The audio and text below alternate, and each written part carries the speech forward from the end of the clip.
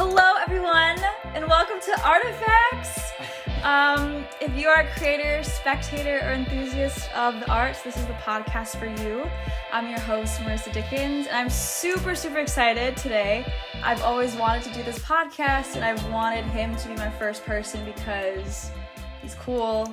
He's got some cool music. He's a self-starter, creator. I love it. So I'd like to introduce my cousin, Nathan Lamba. Say hello. Hi podcast.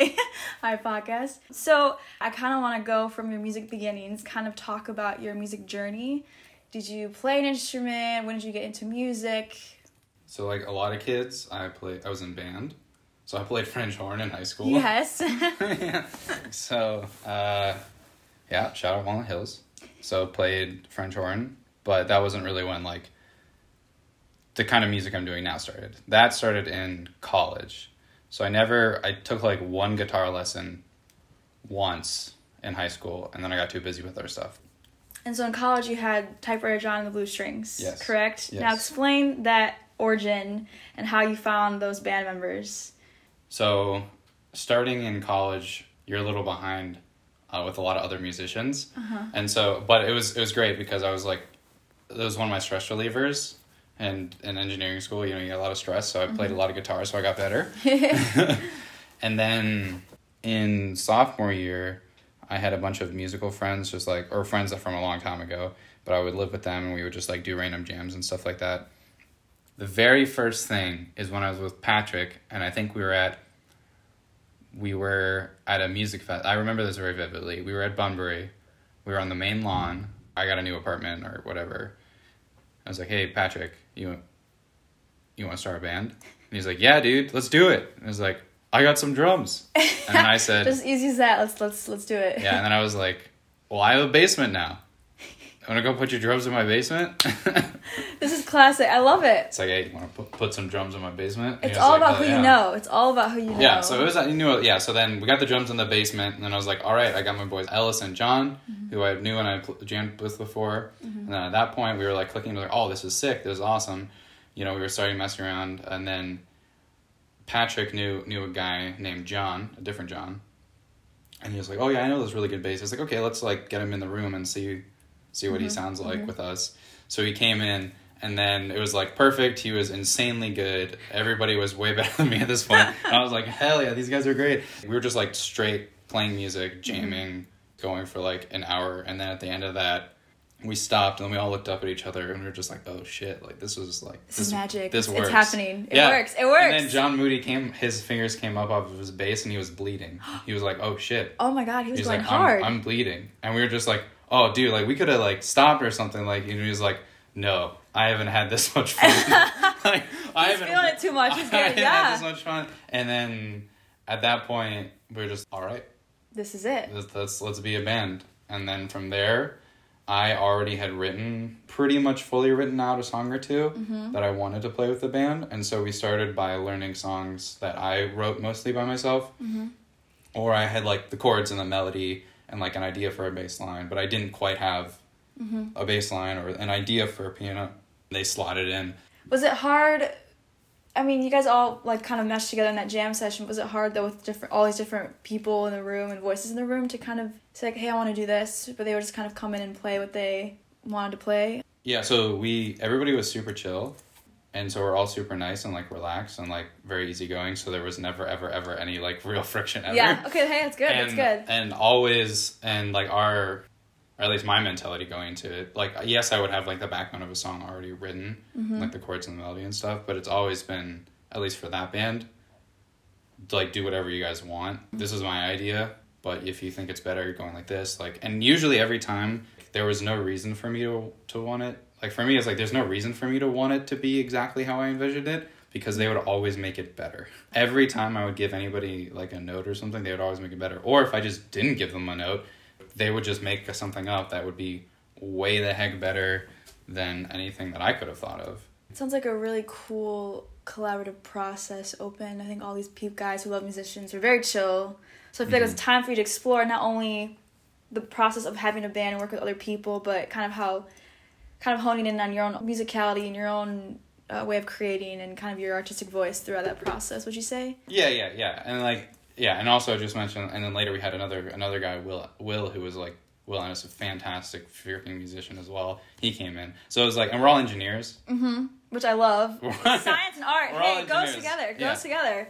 I love it. You can. But the Typewriter John phase, like that was very much, we didn't have a goal. There's no stakes. There's no stakes. Kind of, you know? In the so sense we're all of... just, there was no reason for anybody to just try to do anything that didn't feel right, because we're all just having fun. Like that was our goal. We just wanted to have fun and play music for people. Yeah. And so it was super easy. We were still kind of forming like how we like to play music together, and then I as a musician got so much better just because like we're like playing guitar next to Ellis so much. I'm like, holy crap, like that was great. Typewriter John and Blue Strings, very experimental, very like no stakes, have fun. Just chilling out, playing music vibing, for people. getting better. Okay, awesome. so then that ends. Yeah. And then now Hera. Before even going into Hera, what did you learn just in general with Typewriter John? How do you apply that to Hera in the sense of now you want to create your own music. Now you have, it's just yourself before you had Neha, and what were your takeaways from Typewriter to now bring into Hera before you even started Hera? Did you have any, like, okay, now I'm going to do this? Yeah, I actually did. I had a pretty strong vision. So Typewriter John, we were very different from Hera. Probably the biggest takeaway with my direction was that every second, every moment that I was like hanging out with those guys and playing music was exactly how I wanted it to be, how I could have ever imagined it to be. It was amazing. It was perfect. And it was very much, I was one of 6 people, which is big. Yeah. And, you know, I never wanted to have like more voice than other people, or like my ideas get over other people, or other people get over like my ideas. It was always incredibly collaborative. Mm-hmm. Like John Moody came and he's like, hey, I wrote this song. Like, Nathan, you should sing it. I'm not a great singer. Like, I'm okay. Like, I could get by for a college rock band. I could carry a tune for a college rock band as long as I'm writing the melodies in a register that I can, like, when you sing some of your lyrics, I'm like, that there's a tune, I can get down with it. I can visualize it, hear it. So I was like, no, John, you should sing this song. It's like, no, It's fine. Like, you wrote it, you sing it. Everybody should take onus of everything you did. So, you know, like, Will sang on a fantastic song that we did together. It was amazing. But then when going to Hera, my biggest takeaway was, you know, I was one of 6, but now I want to actually have more creative control. I had a vision for what I wanted, because I was, in my listening, I moved a little bit more towards, like, electronic type pop, like, more synths. I love like, more synth stuff and more fun and energetic pop. Mm-hmm. Like, I was, like, feeling that, and I felt like I had a strong enough sense of melody at this point. I understand the songwriting process enough that I was like, you know, listening to songs on the radio, and, you know, having the incredibly naive thought, oh, I could like make songs like that. and then, you know, but I want to have more creative control. So I knew going in, I was like, all right. Because at one point, you know, in college, I got like a keyboard, and I started messing around with that. And then once I got went off after college, I got myself like a synthesizer, and so I started messing around with that, and like I got Logic Pro, and so I started recording myself and things like that, and so I was like, all right, I can do a lot of this stuff by myself at this point, and now I want to have one other person. The one thing I knew that I was really bad at was singing. He's not bad at singing. He's not bad. You're not bad. Not bad at. My weakest strength was my singing. Okay. And I love strong female-led like pop. So I would love to have a female singer, because that was like at that point in time, and still is, one of my favorite types of music. It's just like energetic, fun, cool, female vocal, synth backing. Like I love that type of music, so I wanted to make that type of music. Yeah. And so I was looking around for female vocalists to make music with. Enter Neha. Tell me how you guys met, because you told me this before, but yeah. So we were working at the same company. We're chilling. We're working. I'm making music by myself. You know, I'm starting to pretend to be a producer, stuff like that. You know, I discovered what MIDI is. Yes. You know, put it in the computer. And then 6 months into working, in my first job out of college, I got a really big withdrawal. Jamming with 5 other people is a really, really amazing, like powerful, like feeling when you're making music together with people. Mm-hmm. And you're flowing with each other's like ups and downs with like your emotions, intensities, and you're listening. There's a lot of people in the room. A lot of yeah. That's another thing. That was one of the biggest things that I took away from Typewriter John, is like listening, how important it is and how critical it is for music. But 6 months in, I'm having a withdrawal for all this greatness that is playing music with people. Yes. I'm like, I can't, I need to make music with people right now. Yeah. And so I started asking around at work, and I was like, hey, and nobody sings. And then, like, every other person's like, oh, Neha sings. Oh, Neha sings. Oh, Neha like, sings. who is this Neha? I'm like, okay, cool. So, like, okay, like, let me check her stuff out real quick. I looked her up on YouTube, and I was like, wait, what the fuck? She's insane. And She is. then at a conference at one point, I was like, hey, what's up? And she was always like, and she did acapella and all sorts of awesome music stuff too in college. So she was also kind of like looking around for people to make music with at that point. So we were both like doing the same thing, like looking for people to play music with. And I was like, hey, so you want to like make some music at some point sometime? She was like, oh yeah, sure. Slide in that. And she's and she's great. And she's like, yeah, sure. She's like down for anything. So yeah, we'll make music sometime. Let's do it. And then. So did you have that was it. the name Hera already, or no? You guys came up with it together. You just had a couple pieces of music. So the first so the Hera came from Miami actually. Oh, okay. Yeah, so, which is going to be our single. It's a great song. It's great. So we like just like jammed a little bit, like sang some covers together, and I was like, oh yeah, like, and she was like, oh, you're good, and I was like, okay, you're insane. And then we were like, okay. And so just like Typewriter The chemistry John, was there, the flow, everything worked music-wise. Okay. Yeah, and so just like Typewriter John, because I knew, well, I did want to have like more control. I wanted to like anything creatively, like I wanted to get to a place where we were like doing as much collaboration as we can together, because that's what makes the best stuff if everybody's giving their best. I believe that wholeheartedly. Collaboration is key because you have different opinions, different perspectives. They bring something to the table, you bring something to the table. Mm-hmm. Yes, that's why I'm doing this. Anyway. Yeah. And so, but just like Typewriter, you can't just, it's hard to just get into the creative space with somebody and start making music. Like, you can't just start writing, like, you can't just start writing songs, and that's fine. So it's just like Typewriter John. Like, it's a nice, easy way to get into making songs together. Yes. Where I was like, okay, or like, and becoming a band. Mm-hmm. So I had written an entire song. I had like the backing track for it, and I had the melodies. The only thing that it was missing was the vocals. And so I was like, okay, I have the song. Can you try singing on it? See if you like it. And she's like, yeah, sure. And so she sang on it, and then I must have sent it to you at some point because I was like, yo, it's legit. Yo, like, this makes it. I think we're doing this makes it for real. Yeah. And then Hera, and then that was our first song. So that was our first song that we had, that I mostly wrote, and then like we toyed around with, and like eventually, you know, Neha started adding a bunch of really, really sweet, like laying with vocals and adding stuff later, and then we started writing Miami. So at first that was a much more collaborative of like the melody writing process. Mm-hmm. So I had like the chords and stuff, and so we wrote. Long story short, we wrote the song. Then there's this lyric in it that has, basically the lyric is, and I want to be your Hera and treat you better.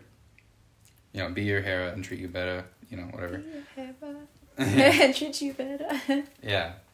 It's about the girl in the relationship is like, hey, I want to be your Hera and treat you better. So that's just like, so I want to be your Hera. Like, I'm trying to be your goddess. Like, yeah. Like, look at me. Come on. Like, and also I'm going to treat you better than all the other people out there. Like, so, and then also it's like a lot of undertones because Hera was like, Zeus's, wife, and they were like the two like most powerful Greek Roman goddesses or whatever, but Zeus would always be effing around with like humans and animals alike and all that stuff. Great mythology. Yep. And then Hera was like vindictive and was like always like either killing or turning them into animals or plants or shit, Yep. Percy Jackson series, she's something. Yeah. She's that one. Yeah. And so saying I want to be your Hera and treat you better is not just like I want to be your main chick. It's also like, and I'm going to fuck up anybody who we're messing around with. I think that's like a powerful female, Greek mythology in there. I'm totally for it, I think. Yeah, it's like a threat, and it's also just like I want to be your... Yeah, I'll be but everything. I want to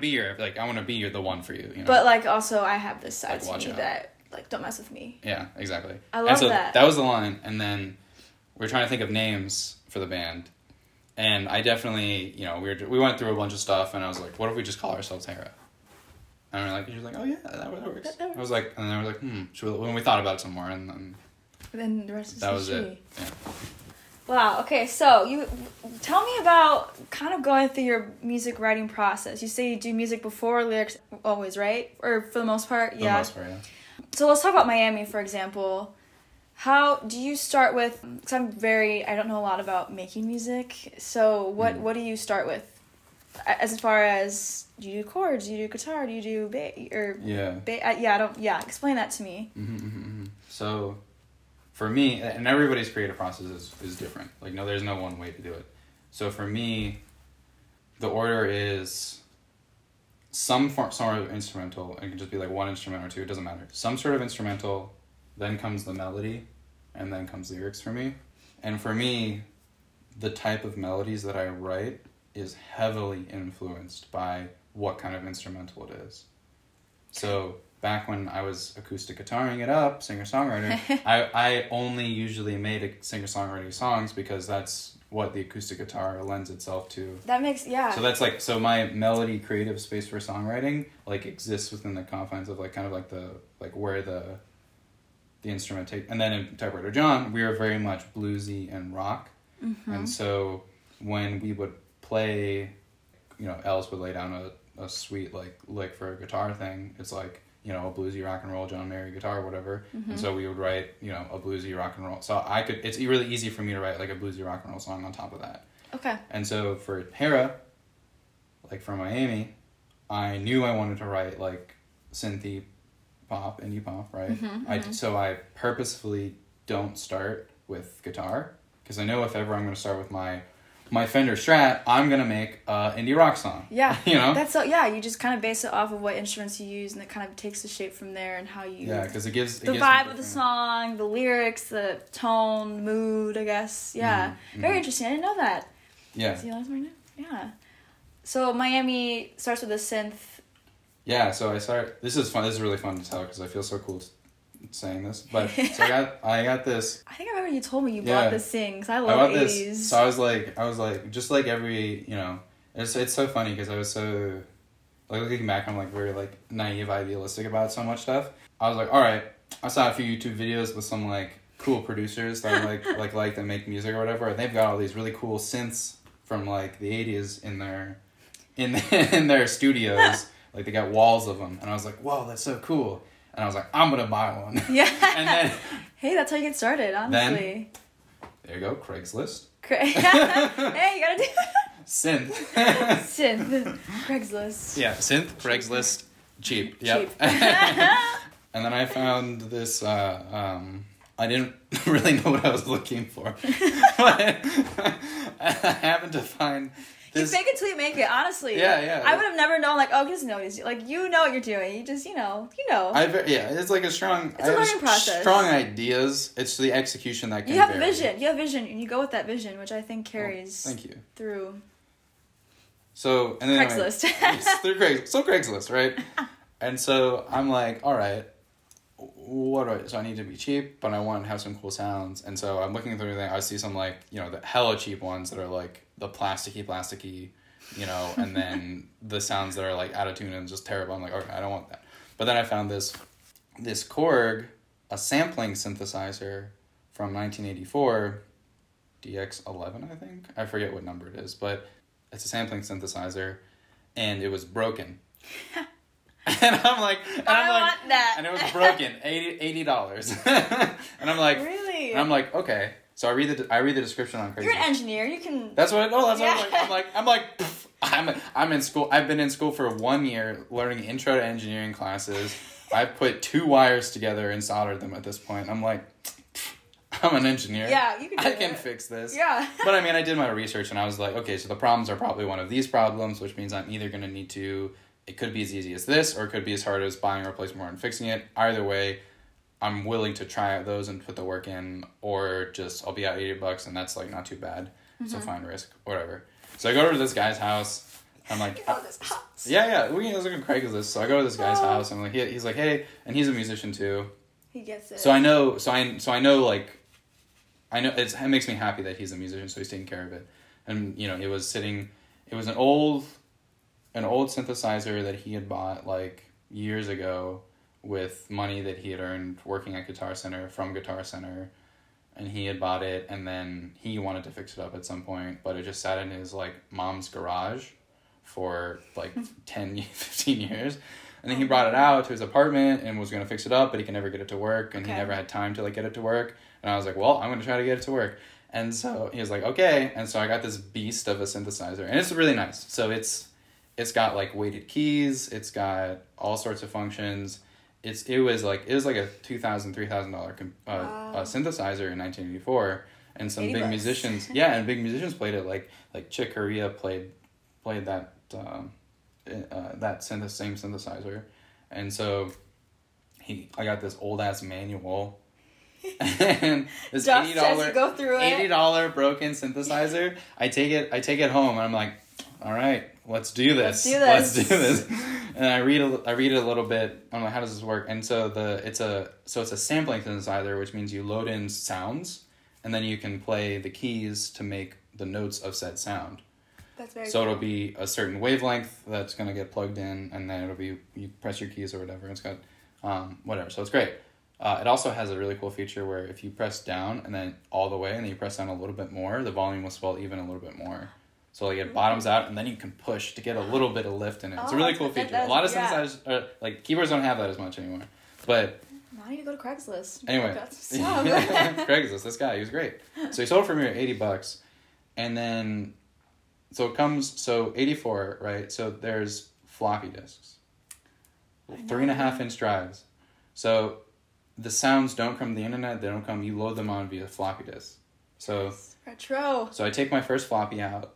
I'm like, all right, let's do this. Keyboards 1. Oh my god. I put it in, and I try to follow. I spend like an hour like trying to make sure I press the right buttons. It was incredibly non-intuitive. Way too many functions. Really meant for the I know my shit and waveform like audio engineer person. Like they know, like, so I'm using its base functionality, but I plug it in and it works. I'm like, what the fuck? What? So it turns out this guy he didn't realize that some of the floppy disks were corrupted. The data on specific floppy disks were corrupted. So he had only ever unluckily plugged in the ones that and tried to load the couple that didn't work, that were broken. Oh my god. So the first one I plug in, I'm just like, you lucky duck. Yeah. And so these things were going for like $300, $400, $500, like whatever. And I got mine for $80, and I'm just I can't believe that. I'm just like, plug the first one in and it works. And then it was either that day or a day later, try to play a chord up, try to play a chord up, try to play a chord. And then that very first thing, I hit a sound that I liked. And then I was like, okay, yeah, let's make a melody on this. And then, and so that, the intro of Miami, that's that first sound that I found. So it's a really cool sound. It's like definitely 80s, really vibey, lots of reverb. Every sound on those floppy disks are like super duper wet is the term. And like really, really cool. So that was that. And play the first chords like dun dun dun dun dun, and I'm like terrible at piano playing, so it takes me like 2 hours to get this simple 2-hand melody going. Yep. And I'm like, oh my god, you can tell. Yeah. But once if there's a chord structure, a song, whatever, it doesn't matter. If it has any sort of like, I feel fortunate because like melodies just come to me super easy. My brain automatically just starts thinking of melodies if there's like a thing that's cool and inspiring. Yeah. And so I was like, oh, this is a cool sound and an inspiring sound. And then I played it, and then the first thing was like, and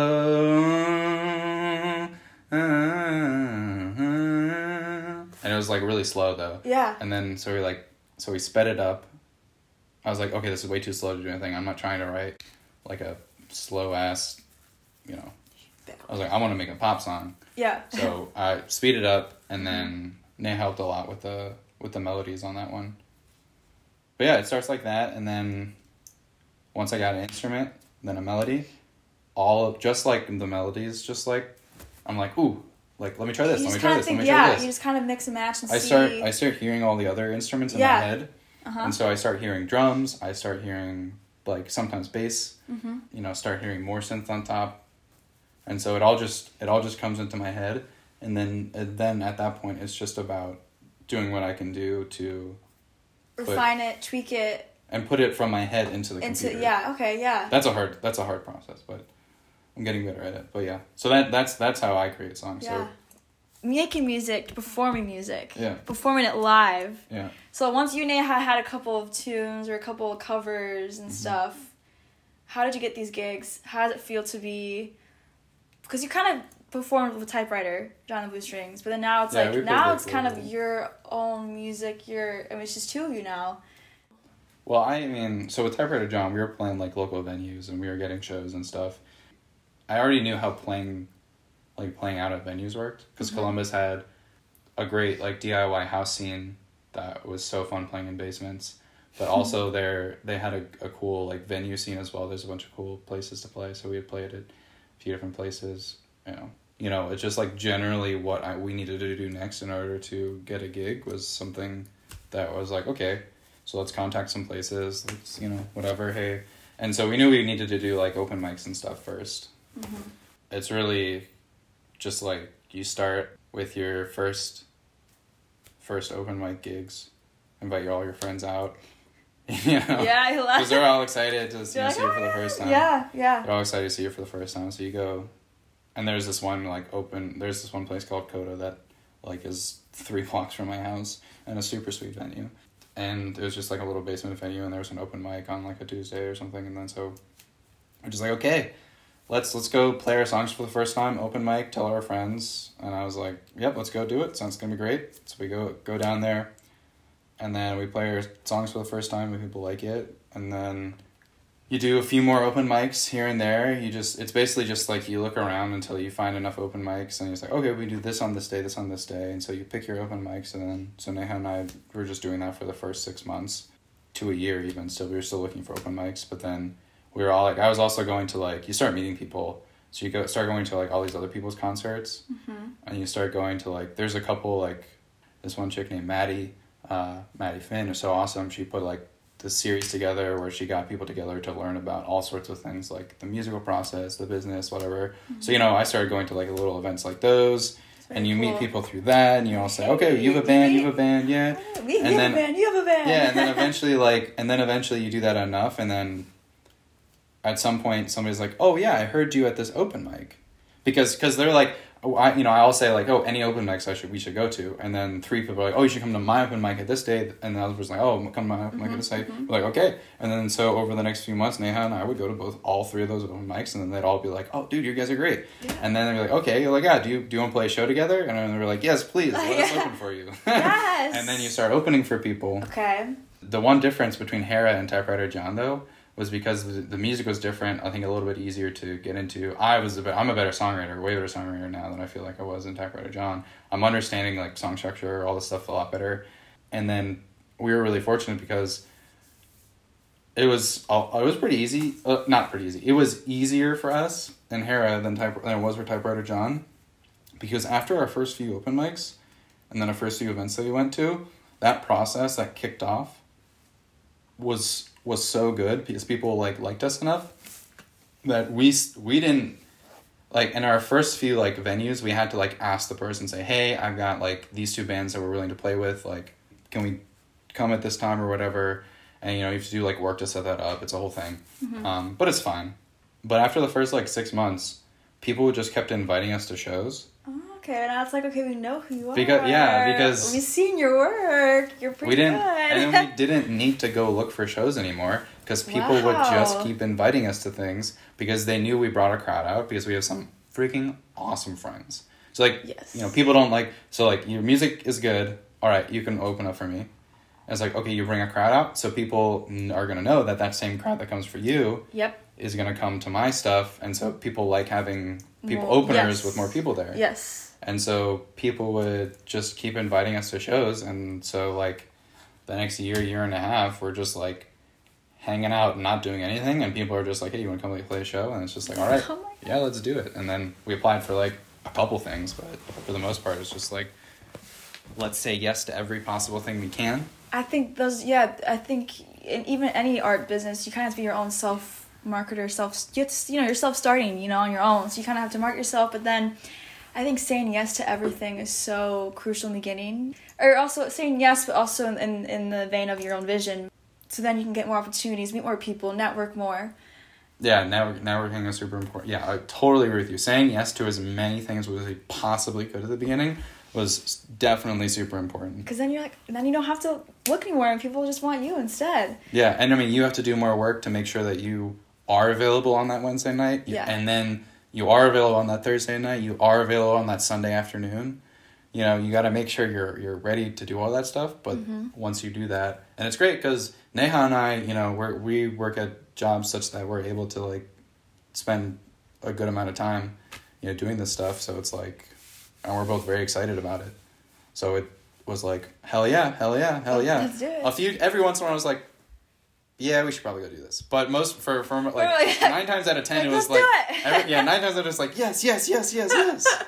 So tell me, I think the pinnacle so far has been House of Blues. Yeah, that's been there. our biggest. Yeah, As of now, like, how did that come about? Just explain that to me. I've seen clips because I wasn't there, but just how'd you get to that point? What was the performance like? Yeah. So when after going to like the, you know, community stuff and everything like that, like you meet people and everybody's putting on their own like shows and gigs and stuff like that, and you're trying to connect with people, and it's at a certain point you need to get into like festival type of stuff. And the way the festivals work is you have to apply online to those. So you apply online to these festivals. Do you have to submit work, like your samples for festivals and stuff? Yeah, most of the time you do. You need to give your links to your social media so they see how many followers you have, your Facebook page, and then, you know, why you want to play and what kind of genre you're in and whatever, and usually like a video of you playing or whatever. And so, you know, we were playing music or whatever, and then we've got some good shows under our belt. We've written more songs at that point. So like we have a 6-song set. Yes. We have 0 more songs than 6. So it's like, can you play for an hour? We're like, we can play for, we can, maybe. You know, 45. We'll give you extra time to set your stuff up. It's great. Yeah. But and so House of Blues was one of the few things like that we applied to for like the summer, like this was like spring, summer, fall festivals type stuff. Like a good handful of people, like they all say the same ones that you should be applying for. And so we're like, all right, so we apply to this festival and this little festival. And it's like local Cleveland ones, and they're so awesome. There's like Porch Fest and all sorts of great stuff. Yeah. And so Women Rock Clee was one sweet thing that AJ and the Woods put together, which is another awesome local Cleveland band. We applied to like a bunch of, like a small handful, a few. And then everybody said no, except for House of Blues. Wow. Yeah. But the thing is, we haven't put out music yet at the time of this interview. Yeah. I don't know, it's crazy. It's so awesome how like everybody's been so supportive because we have no music out there. 0. You can't find a recording, like just audio file of us anywhere at this point. Yeah. And everybody is still like, hey, come play with us. Hey, come play with us. That's something too, though. Like, they don't need an audio file. Yeah. Yeah, because, you know, it's... But it hurts us. It hurts us when we're trying to, like... It's like, let me see how many people listen to your music a month. And we're like, just like, well, here's the thing. Here's the thing. We don't quite have that yet. And then, so we're like, okay. But, so we sent out MP3s of my jank-ass mixes of Miami and Occipital Love, our first 2 songs, and then the main vocalist guitarist, an AJ in the Woods, you know, one of the people, like, so AJ in the Woods, this band was looking through all of the applicants, and he was like, and like the AJ in the Woods and those people, when they were looking, they were like, hey, like this song is like really good, like you guys should come play at House of Blues. And we're like, whoa! And Neha and I were like so pumped. We were so pumped. So yeah, we just applied for it, and then... Sometimes you just gotta reach for... You gotta go. You just gotta try. You gotta try... try everything, because you never know. That one... Because, of course, everyone else said no, but you get that one... Yeah. That one person who's like, this is good. They're legit. And, you know, they've been putting out that together for, like, for a great cause, so it's all, like, charity and stuff, so it's awesome to be a part of that. And so we got the very first slot of the entire night. I mean, it was a good time. There were 2 stages. There was like a small stage and like the main stage. So we were super pumped to be on the main stage. and we were going first. Like, you know, the ideal slot is obviously later, but we were going first, and that was amazing. We were just happy to be there and be at House of Blues. It was a whole like surreal thing. It feels it's so great because everybody, and that was amazing. And but everybody afterwards like, oh, did you apply to Porch Fest, or did you apply to this? Did you apply to that? And we were just like, oh yeah, we did. And they're like, oh, you didn't get in? And I was like, no. But I mean, it was like, it's nobody's fault. I mean, like, they're like crazy busy, the people like putting these things together, and like, you know, we send them. We don't have any music out, so it's like, what can you do? But all these people saying, "Oh my gosh, really?" But you know, after people we had played, like listening to it, you know. Yeah, and so it's like, yeah, what can you do? So tell me, what are your next steps? 'Cause I know you're trying to get this music out. Next steps are to get our single out to Miami, which we are currently actively looking. We've sent emails out to places to look for quotes for helping mix and master, because I can put instruments into the computer. I can adjust a level for volume up and down. Yep. I can maybe throw reverb on things. And then outside of that, most of the time I kind of like hear what I want. I know that I can't mix and master. And even that with like producing and stuff like that, basically I think I was in a mental block for like a year where I was like, I want to do more on this song. I don't quite know how to make Miami like a little bit better. So tweaking it, doing all this stuff. And also just being really busy with work, because we went through a really crazy busy phase with work and stuff like that. But I was just like, all right, I'm never going to be able to like get it to be perfect like the way I want it. I know that I don't know a bunch of stuff, but so we need help to get mixing and mastering to get it ready for, you know, Spotify and stuff like that. Yeah. So you got Miami. Any other songs in the back pocket, or you play around a lot? Yeah, I mean, we have like I don't know the number. Well, because you played 6 at House of Blues, but then one of them was the 2 of them were covers, and then I've got another couple songs that we want to make at this point. So you know, we got like, and then a couple others that we just don't play as much. So we probably made like 8 songs together at this point, 8 fully fleshed out songs, and then they're probably like. Then I have a couple extras in my like Logic files or whatever, my folders that I want to make eventually. But yeah. The band has Instagram. It's Hera_music_ for Cleveland. Yes. CLE. You also have a Facebook. Yes, we do. And you have videos on YouTube. At this point, we like literally just put up a couple. One of them was actually Miami live. Yes. At House of Blues. So perfect. Go check that out on our YouTube page. I can put it too on my website. Oh, and Bailey, our cousin. Our other cousin took some nice photos of us. Yes. So we'll put one of those up. Shout out Bailey. Also, they're doing my theme song for this podcast. Yep. It's great. I love it. Got a theme song ready. Gonna be a hair song later, but definitely works as a theme song now. Yes. So, yeah, we'll put all that stuff in there. But yeah, and then also the other song was Dangerous Game, and that song that recording is from Coda from our very first.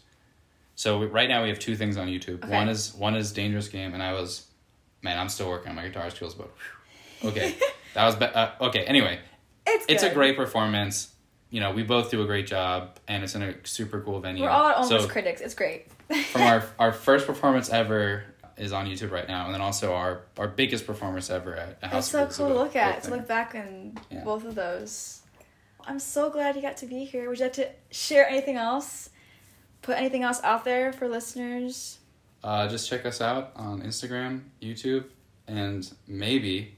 At some point, Spotify. It's gonna happen. It's gonna happen. I'll be your first listener. And I'm really excited for all of because this is, you know, lockdown, COVID, whatever. So I'm trying to do as much as I can on my own to make as many awesome options for new Hera songs going forward. I think this coronavirus has been a blessing in disguise in the sense that people have more free time to create. Mm-hmm. Or, you know, they have just more time to think and look and reflect and. Yeah, to kind of get their creative juices flowing, so for sure. But thanks for having me. Yes, I'm so excited we did this. I wanted to do it, and we did it. So thank you so much. And wait. Can we? I was thinking like, can we? Wait. Let me play the outro. Let's play the outro. I don't know. Thanks for having me on Artifacts. This is such a great time. Yes. Thank you so much for joining us. Come back again. We're gonna have some more artists on this podcast. Stay safe and healthy. See you guys next time. Peace out. Yay! I love this.